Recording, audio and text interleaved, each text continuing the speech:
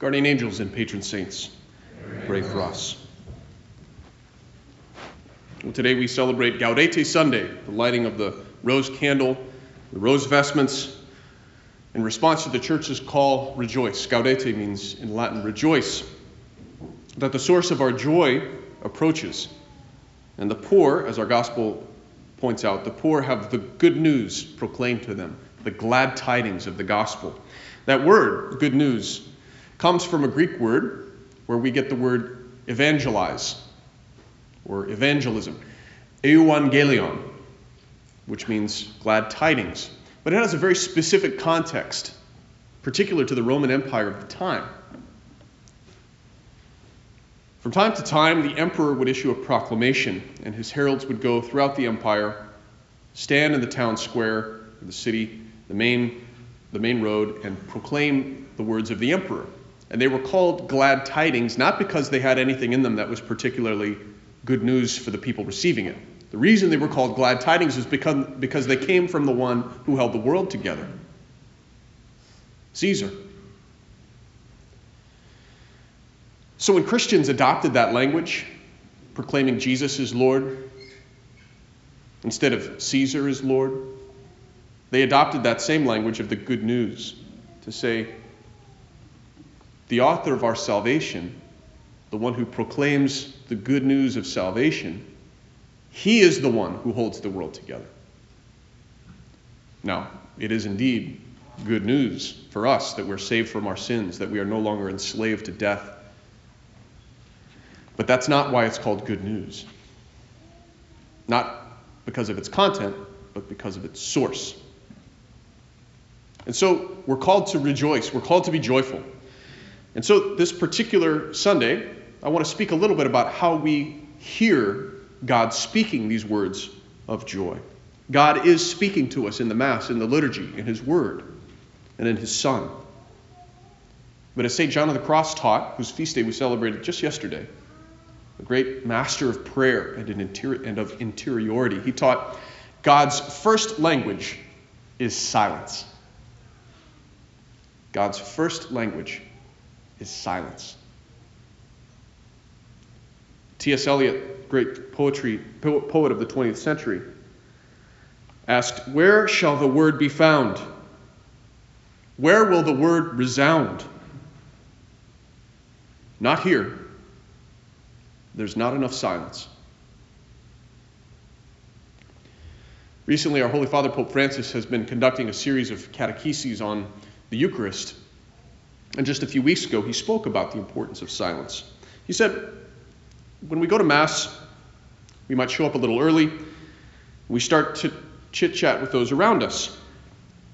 But it's not a moment for chit-chat. It's a moment of silence for preparing ourselves for dialogue. A time for the heart to collect itself in order to prepare for the encounter with Jesus. Our Holy Father said silence is so important. So with our Holy Father, Pope Francis, I want to offer a reflection, maybe a gentle reminder about why we keep silence in church and why silence is more than just an absence of talk, waiting for the show to start. Recently, someone I trust a great deal who has a lot to say about Mass and liturgy and the work of the church was talking about a conversation that he had with another very devoted disciple. This man said he was talking about how Sunday Mass felt like a chore to him. This is somebody who's very much on board with the work of the church and identifies with the church and sees it as his life's mission to proclaim the gospel. He said, Sunday Mass, it's just a chore. I have to make myself go. I don't look forward to it. And when he was asked what he would prefer Sunday Mass to look like, he said, daily Mass. Daily Mass. At least at daily Mass, I feel like I can pray. It's less of a production and more simply focused on this quiet attempt to listen, to encounter God in the heart and through the Word and through the sacrament. Now, if that's the case with somebody who's all in with their faith, I wonder how true that is of others. who are struggling to understand, why do I have to go to Mass? Why is this important? So I'd like to offer 3 reasons why we as a church can grow, or how we can grow, and why we should grow in keeping silence. The first, and most important, is respect for God. If you've ever visited a monastery or been on retreat, a lot of times you'll see a sign posted on the door of the chapel as you enter. For the sake of Jesus present in the tabernacle, kindly maintain silence in this place. Just as if we had a dignitary visit, a political figure, or maybe Archbishop Naumann, to be carrying on conversation idly while he was addressing us or standing before us or seeking to engage with us would be profoundly disrespectful. We would never do that. That would show that we weren't raised properly. We don't have the right manners towards someone who has great and profound importance. If that's the case with a human being, how much more true is it of Jesus present here, body, blood, soul, and divinity, whom we adore as our Savior and our Creator? I don't think it's any mistake that in the United States, only about a quarter of people believe that teaching. I don't mean people, I mean Catholics. Only about a quarter of Catholics say, I believe that Jesus is fully present, body, blood, soul, and divinity in that tabernacle and on the altar and given to me in the sacrament of the Eucharist. I think that's reflected in some of the habits that we've acquired and perhaps reinforced by some of those habits, by how we carry ourselves before, during, and after Mass. I don't think that's a surprise.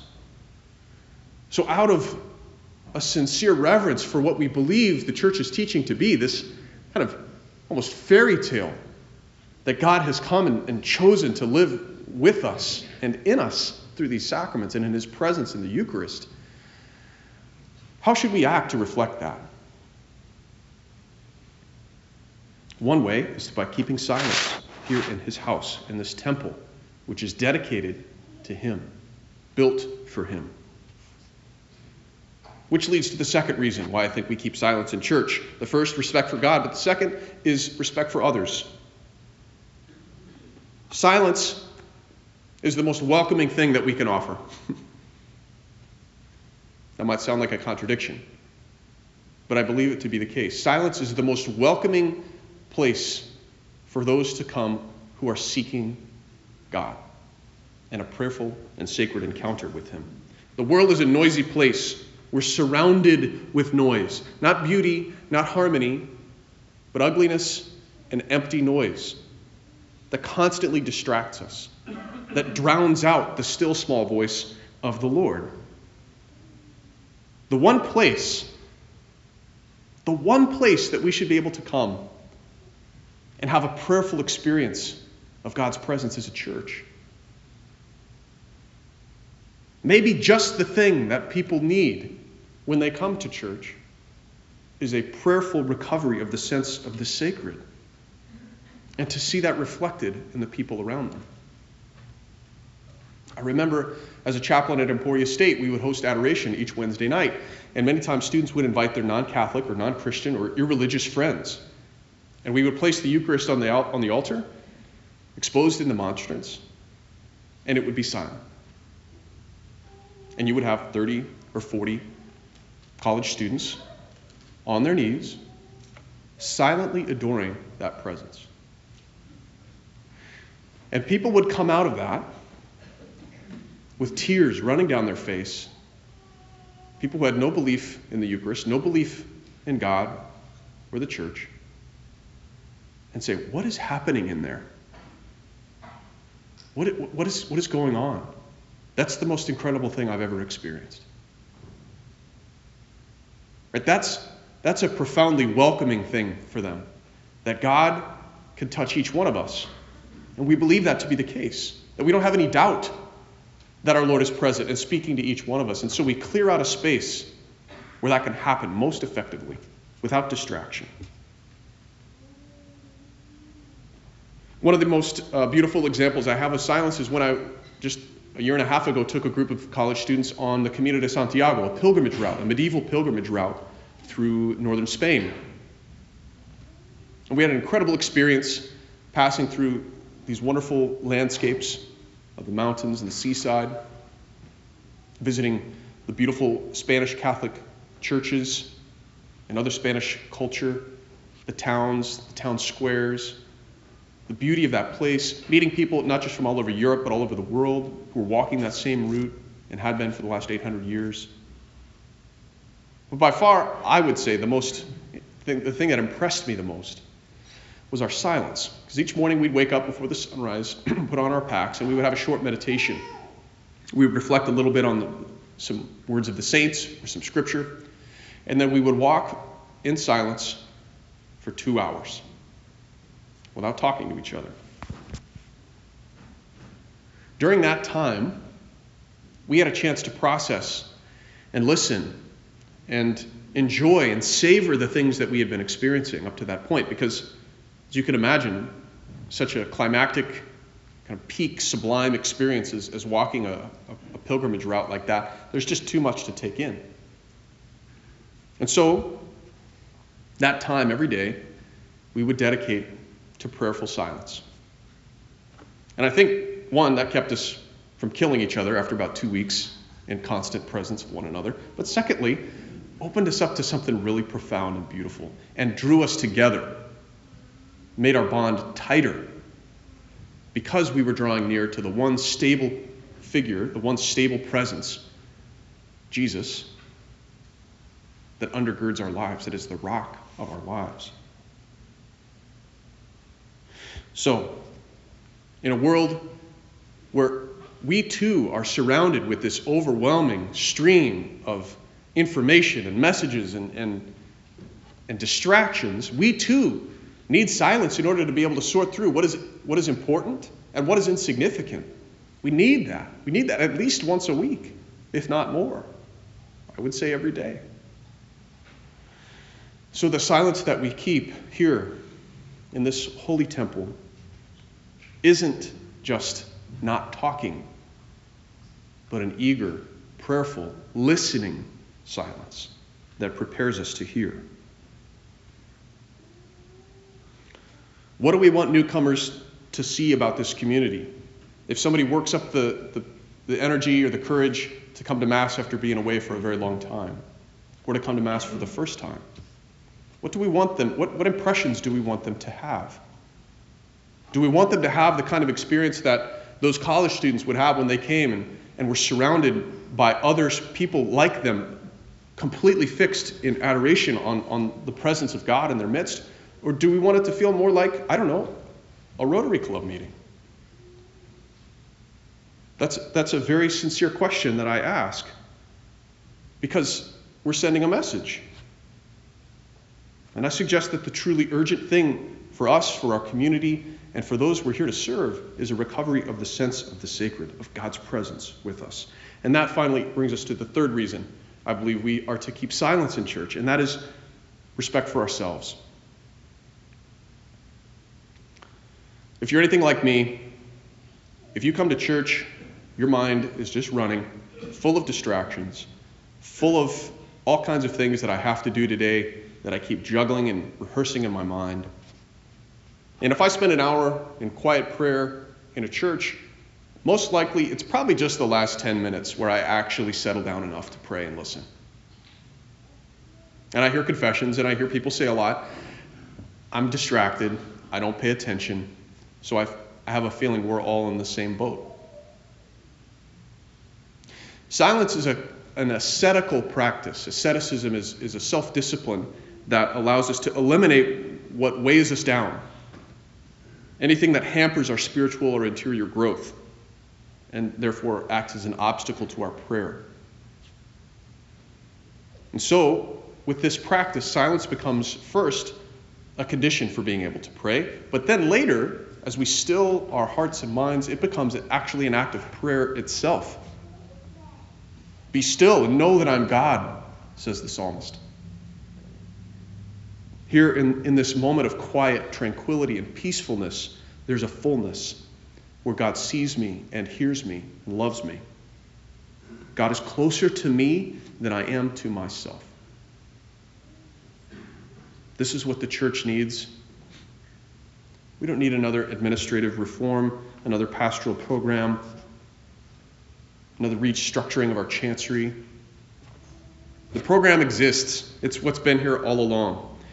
Drawn from the gospel, from the living tradition, Jesus himself, who we know, love, and imitate in order to live in him and through him, and so transform our world, which is being degraded because human beings live as if God did not exist.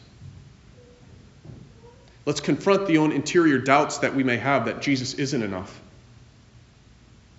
that our communal life, our worship here at Mass needs something else other than Jesus to make it worth our time, worth the other's time. Let all of that insecurity and uncertainty be driven from your minds and hearts. Jesus is enough. And the silence that we keep is something more than just not talking together, waiting for something to start. That the silence after communion is more than, somebody forgot to plan a hymn. No, we're going to enjoy and savor what's just happened. Christ in me, given to me in his fullness. Me, a sinner, totally unworthy of that gift. So before Mass, yes, let's be welcoming. Greet your friends. Make an effort to know the people around you, the people you see week in and week out. But maybe when we come into the church building itself, that greeting is just a smile and a wave. Or if I see someone that I know who's down on their knees praying beforehand, maybe the most welcoming thing I can do for them as they seek to prepare is to pray for them and with them in silence. If someone breaks the silence, we don't have to flash an angry look at them, or the worst thing to do, shh. That's not the spirit of silence. No, just remind ourselves that we're a living sign. I'm a fleshly, incarnate, bodily sign that might be posted on the door of the chapel. For the sake of Jesus, present in the tabernacle, kindly maintain silence in this place. For it's here that we find our true joy. It's here that those glad tidings reveal to us that our lives are a gift meant to be enjoyed and shared according to the pattern of Jesus Christ resounds within us. So may it be this holy season. In the name of the Father, and of the Son, and of the Holy Spirit.